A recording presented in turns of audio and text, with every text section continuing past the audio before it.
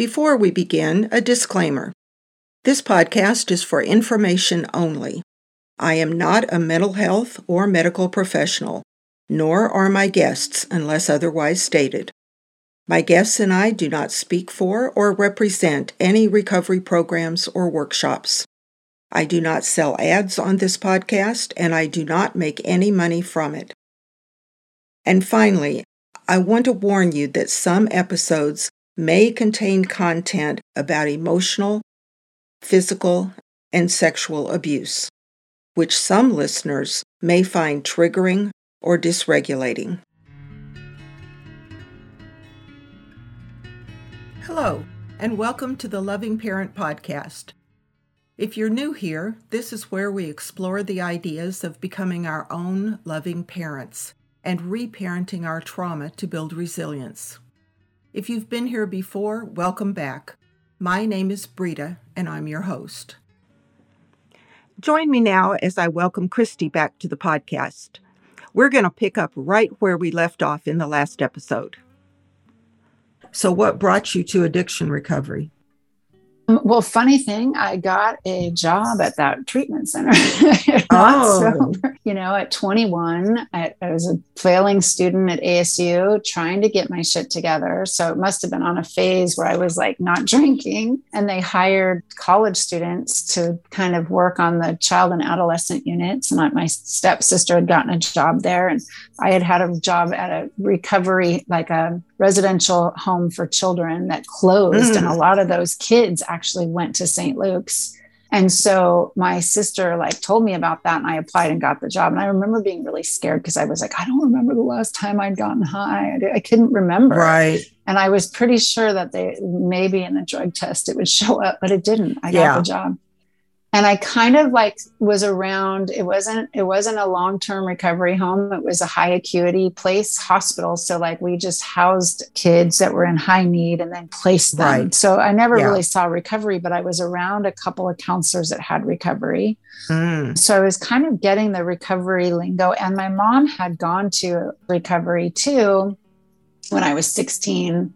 So things were a little bit okay for a brief period of time, because she realized she grew up in alcoholism and dysfunction. And the adult children world had taken off in the 80s, right? And she started going. So I had this, idea, and she did talk my aunt into going to AA, her older sister. And I went to one meeting with her when I was 15. So there was kind of this bouncing around me. And I think society was starting to look at that. I was working at the treatment center, but then I was living with a guy that he was from a very nice family. But he was dealing drugs, and he was living with heroin addicts. And here I was going to the treatment center and then coming home to this. It was just a matter of time. I wanted to get better.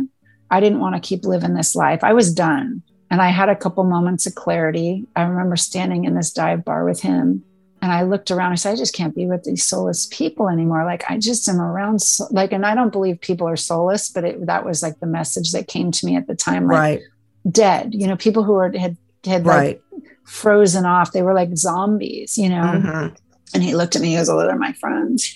and I started wanting to quit drinking again. And he didn't want to. And so he had basically dumped me, and I was devastated because he was who I thought I'd marry. And, he didn't, it got very complicated. And so I tried to get him sober.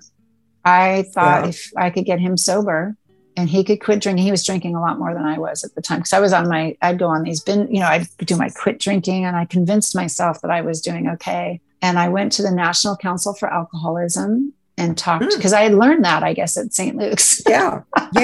And I sat down with this guy, and he had 8 years sober. And I told him all about my boyfriend that needed to get sober. And he just said, oh, well, what you need to do is, if you want to do an intervention, I was going to do an intervention with his family. That was my plan. And he said, we can discuss that. But what you need to do is, if you really love him and you really want to help him, then you need to go to the family program for 2 weeks and not drink. And I did that, and it was very painful. I was just I'm trying not to drink and listening to, the family disease. being talked about, which you didn't talk about one night before. Someone from, the original 12-step program came in and was like, here's what you got to do. You got to do the steps. And so I basically kind of went to the other program and realized, oh yeah, like this guy, I talked with a couple of people like, yeah, normal girls aren't like doing coke with drug dealers at 14. You know what I mean? Like I kind of took that. I took those years between 13 and 16 and put them away. Yeah. I put that part of me, I've just shoved away. And that's kind of what the message my mother gave me when I said I needed help. Okay, we're just not going to talk about those years, except for if they flare up, they're your problem. Right. Well, and that's developmentally appropriate.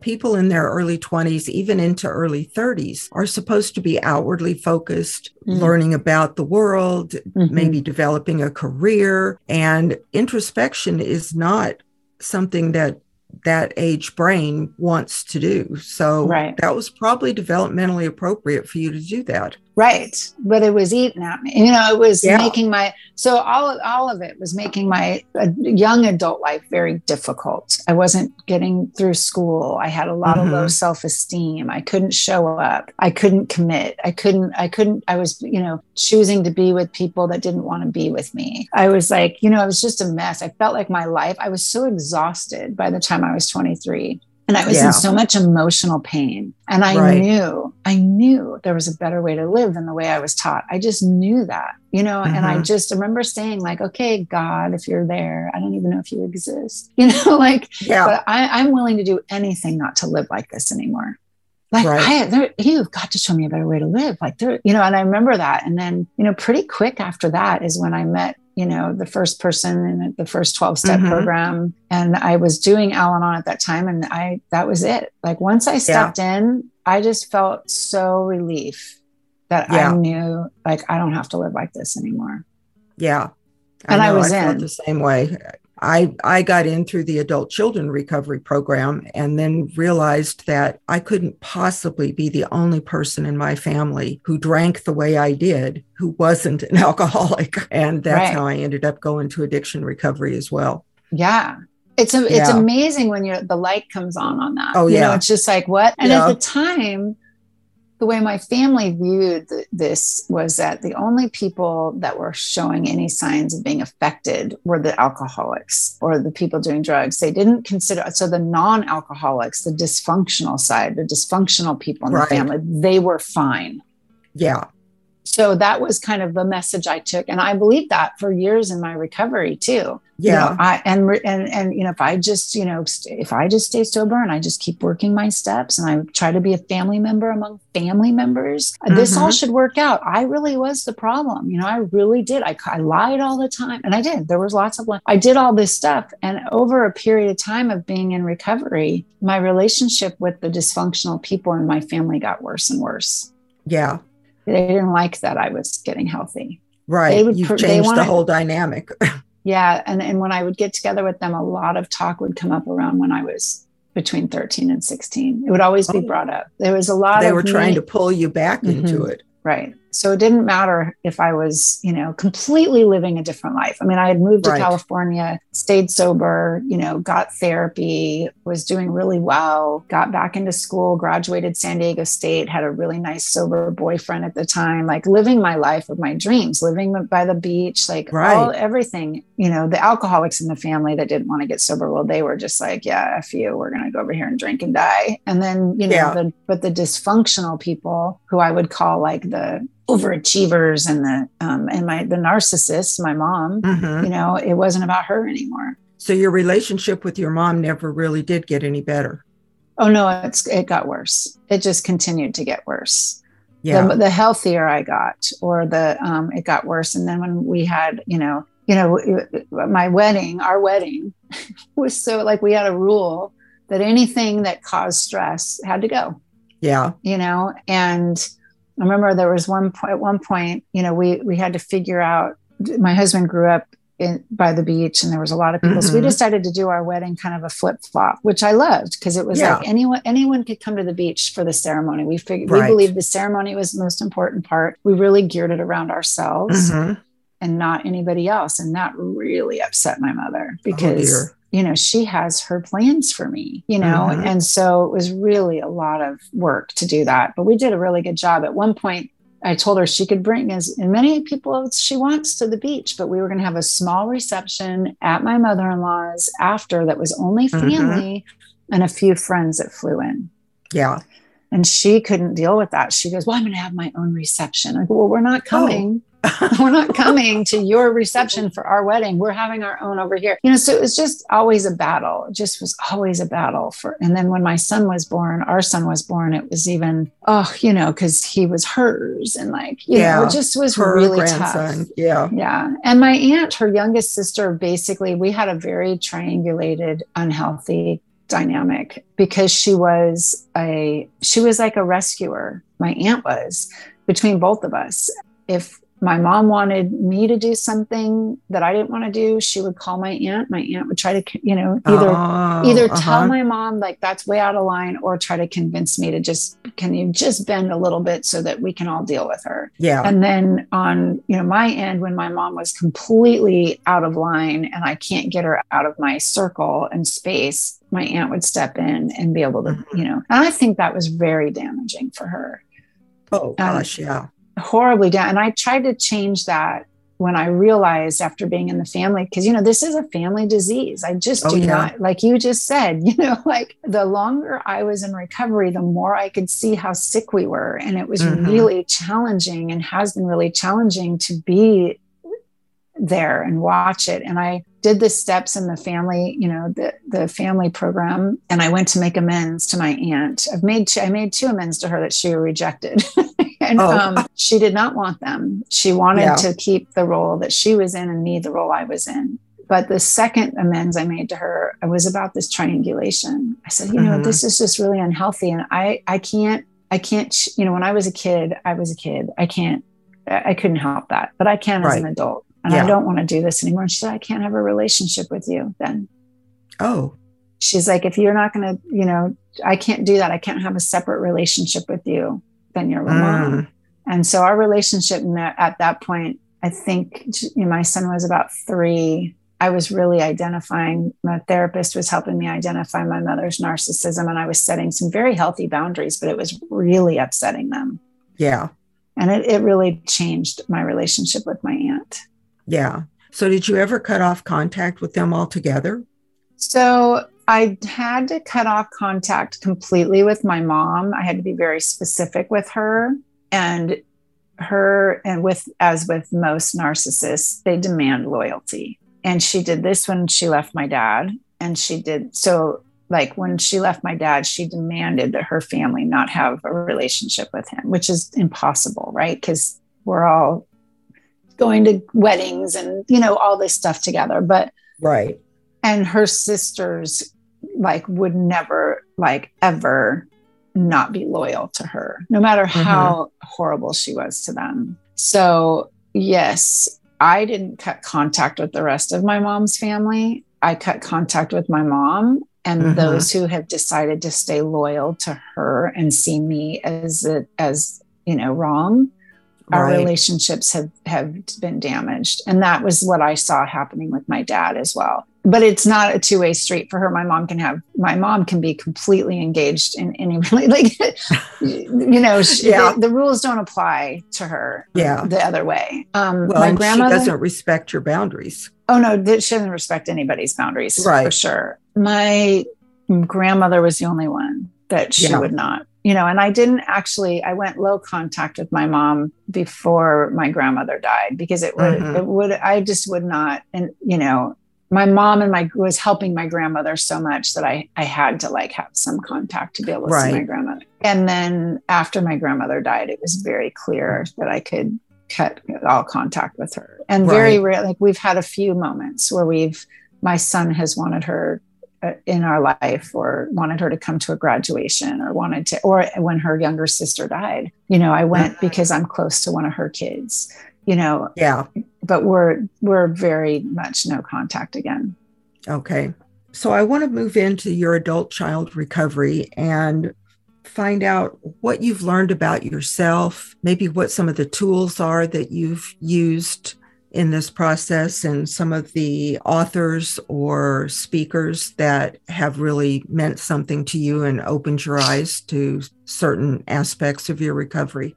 Yeah, well, in the last, 27 years that I've been in recovery altogether, like a lot has changed. I feel like it's just like, wow, early on, I think writing has been a big part. It continues in my life, but I've written poetry and I'm a songwriter. I've recorded music. Like all of that was very important in my early recovery. And I, feel like dance has always been, movement has always been a big part. Actually, dance saved my life when I was a teenager. I only went to dance. Like that was the only class when the worst of my life was going on, 13 to 16, that I would attend and I would go to. And now we know like on how the brain works. Yeah. You were totally trying to regulate.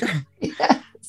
I didn't know that then, but that's what was happening. It was the only time I could get regulated. Yeah. And so dances and movement has been a big part of my life and music. Yoga now, I think is currently working very well for me.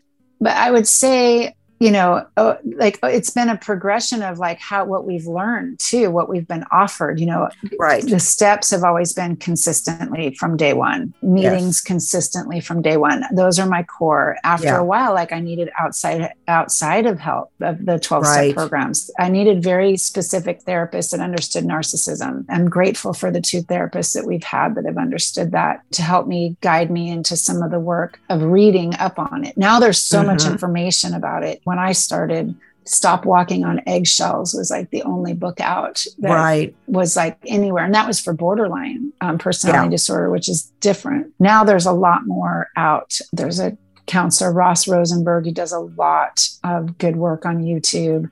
So I feel like there's so much now. Like if I were getting sober now, it would just be like, wow, like I just think it's like we've had a quantum leap.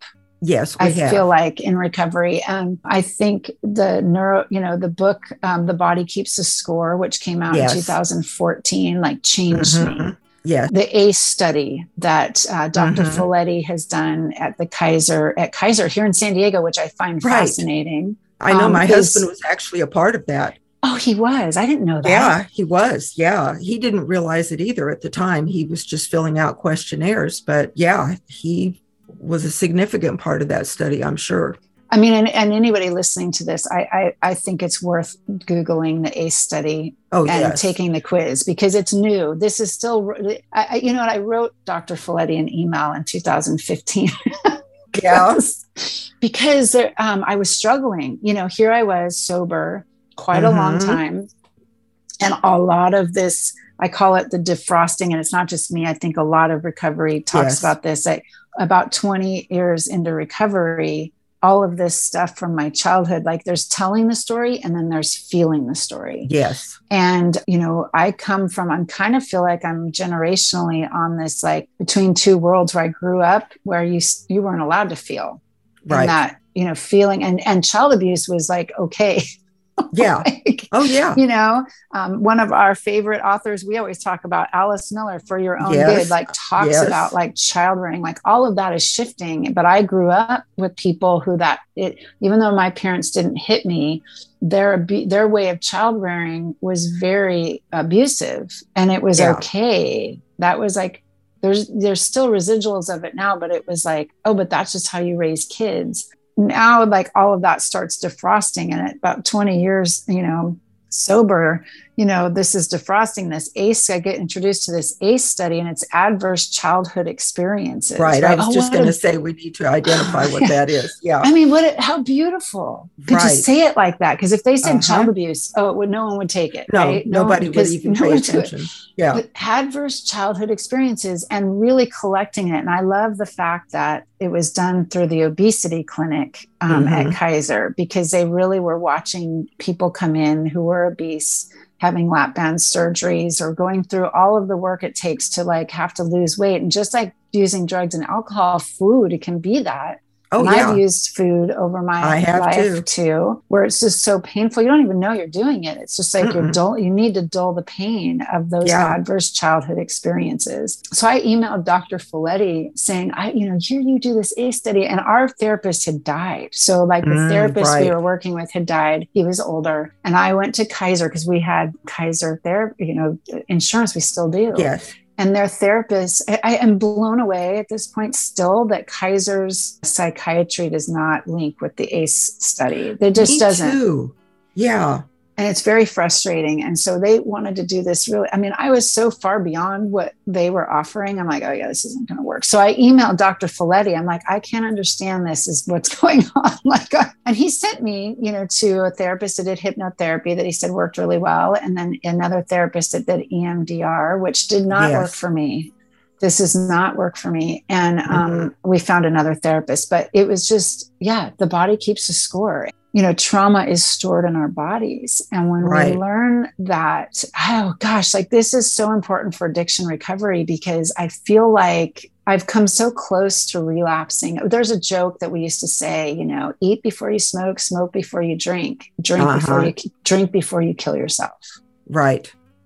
And I've gotten very close to I think when I sent him that email, I wasn't thinking of killing myself, but I was like, I don't want to eat. I don't want to smoke. I don't want to drink. I don't want to die. I want to live a better life. Right? Yes. And we have now some tools to do that. The new adult children literature that's out is amazing. I do a weekly group with a couple other gals who have also been in addiction recovery for a long time. One's a therapist and the other, it works in recovery. She runs a recovery program. And we all agree that the adult children literature is the missing piece of our recovery so far. Yes. Yeah. I always tell people it's grad school. Addiction recovery, you get your bachelor's degree. It's a lot of work. It takes time. And then for the people who are ready, you can come to adult children recovery, and this is grad school. And if you thought the other stuff was work, well, guess what? This is harder even, I think. Yes. And it is harder. And I think the number one trick to it is finding all the right support. Yes. And I think that it encompasses everything we're talking about, right? So having a really good group, whether that's a meeting like I do once a week with these two gals, a really good therapist that understands either the ACE study, adverse childhood experiences and trauma and addiction, if that's what someone's looking at. Also having some of the relief, yoga. Right? Yoga for me, working with, there's so much stuff now, they're called TRE exercises, where you've stored trauma in your body and you can release it. Understanding just my therapist I'm working with now, and we're just really focusing a lot on being able to recognize when I'm in my if I'm entering into fight or flight, because I live so much in the fight. This is what everyone's talking about, stress, right? Stress. I lived in such a world of stress. That's a big reason I'm no contact with my mother. Yes. The stress level is so high for me that it physically affects me in a negative way. And it's dangerous for me. Oh, yeah. So we know that now, being able to understand the polyvagal nerve, right? Which is what we taught. We're trying to get into, why we hear meditation is so important. I'm not a still person. So sitting and meditating doesn't always work for me. I have to move. So dance, yoga, singing. I have given myself the assignment to try to sing 3 songs every day and dance to 3 songs every day. Oh, excellent. I love that. Yeah, whether it's in my car or at home or whatever, just to try to get that part to where I know what it feels like to be in that calm. To be regulated. Exactly. That's the word, regulated. And I think that was the word that came to me through Dr. Bruce Perry's book, which is What Happened to You, which is also revolutionary right now. Yes. That we're trying to regulate. And when we're around people who are very dysregulated, but we don't know how to regulate really well, then we can get dysregulated with them. And that is what has happened with my family.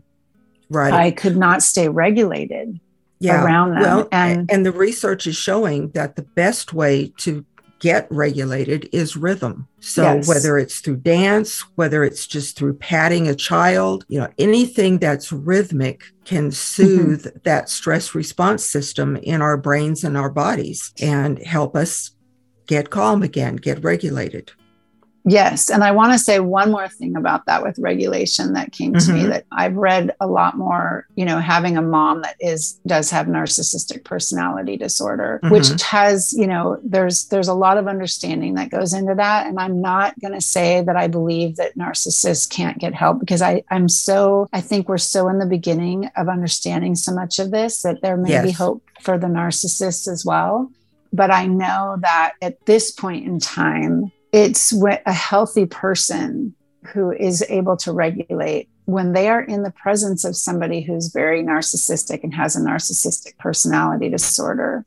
The first thing they're going to feel is irritation. They're going to sense that something's not right. And the best way currently to regulate is to remove yourself from them. Right. It's almost impossible to stay around someone who is that needed, that toxic. That toxic. So there's always this pressure. Do it for a certain period of time, but it takes so much energy. Yeah, and that's right. That's the part that's for each individual to know, because I think that was a part of my recovery that took a long time when I was, and that was not known. A lot of this is new information on narcissism. I guess we can thank some of our politicians right now for that, because we've got, the last 5 years, there's been a lot of research and books written on it, understanding it that it's not like if I go regulate myself, then I should, the message I always got is if I could just work hard enough on myself, that I should be able to tolerate my mother. And that's just not true, because it's not just me. There are sometimes people who are just absolutely too toxic to be able to stay regulated around, Yeah. And I just wanted to make that clear.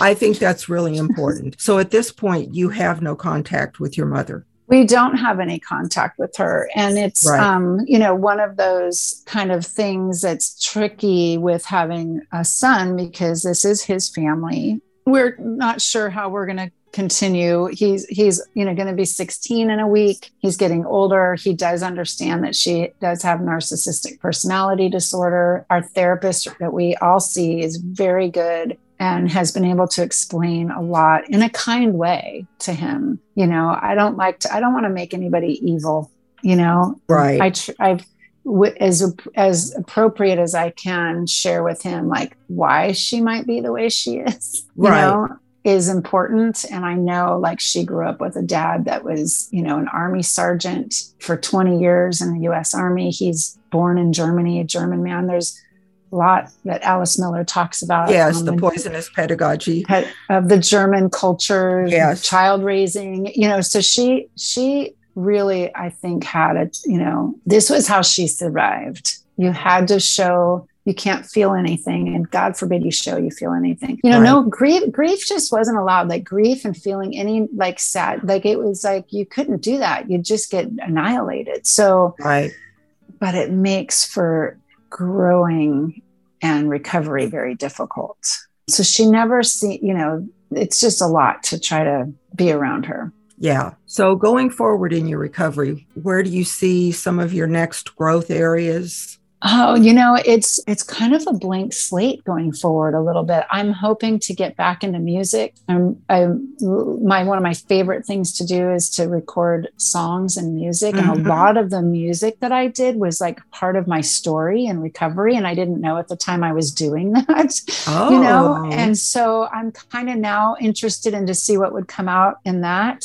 I've considered going back to school, not sure what I want to do, but this trauma recovery is just, I feel it's such a calling for me. And I just don't know, I'm I don't know if I want to do dance therapy, music therapy, art therapy, those are all the things that writing therapy. So I don't know. I'm in a spot where I'm trying to there's a new me emerging, Yes. that wasn't what, and it's like me, right? And how I am fitting in. And I think I still attend meetings in, my original program that I'm very grateful for, and trying to bridge that quite a bit with, I really love the new girls that come in. I go to a recovery home once a month, and they're all under 25 getting sober, and they already have a lot of this lingo, they already know about trauma. They already know, they've gone through recovery homes. Like, it's just like so different now than it was.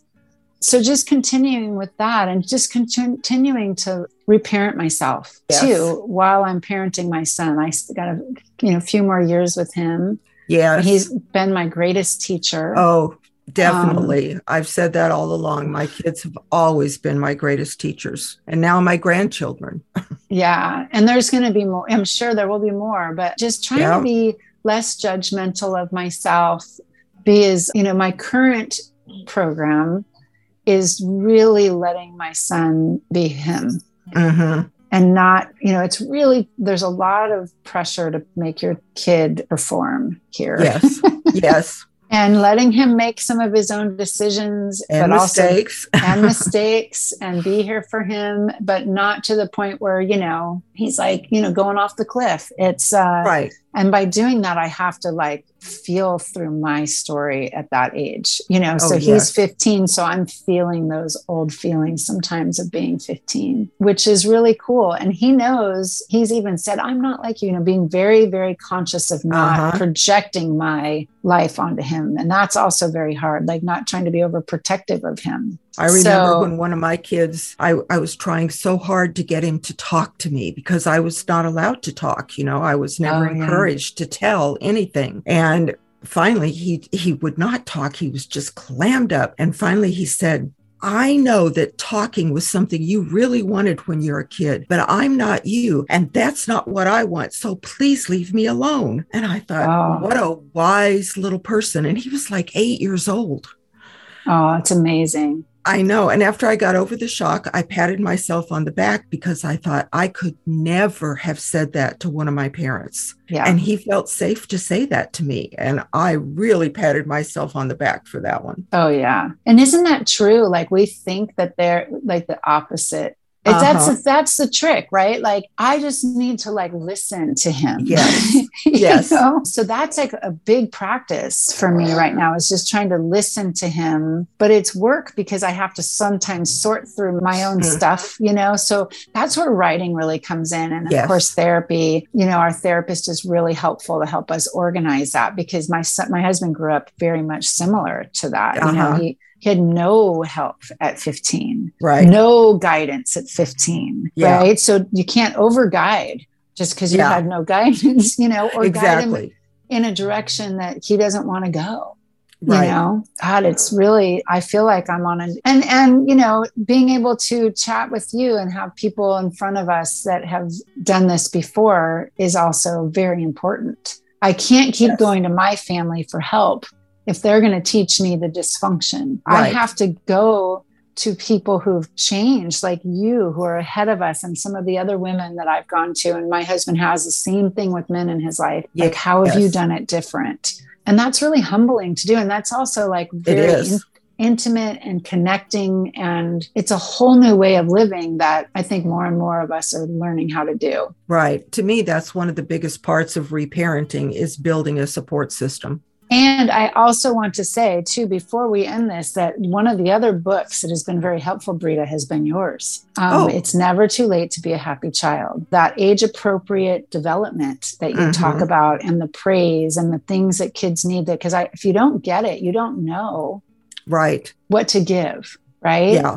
And so I have felt very blessed. I feel like I get to have you and the book, which is it's just such a treat. Right. And then, the girls I work with, I always, I'll share with them what's in your book. And it's I know I told you that one of the other women, both of the other women I'm doing this step work with right now have little ones, Yes. They don't have teenagers. And so little ones, 1 and 2 and 2 and 5, and right. And they're teaching them how to express their feelings, right? They learn that from your book.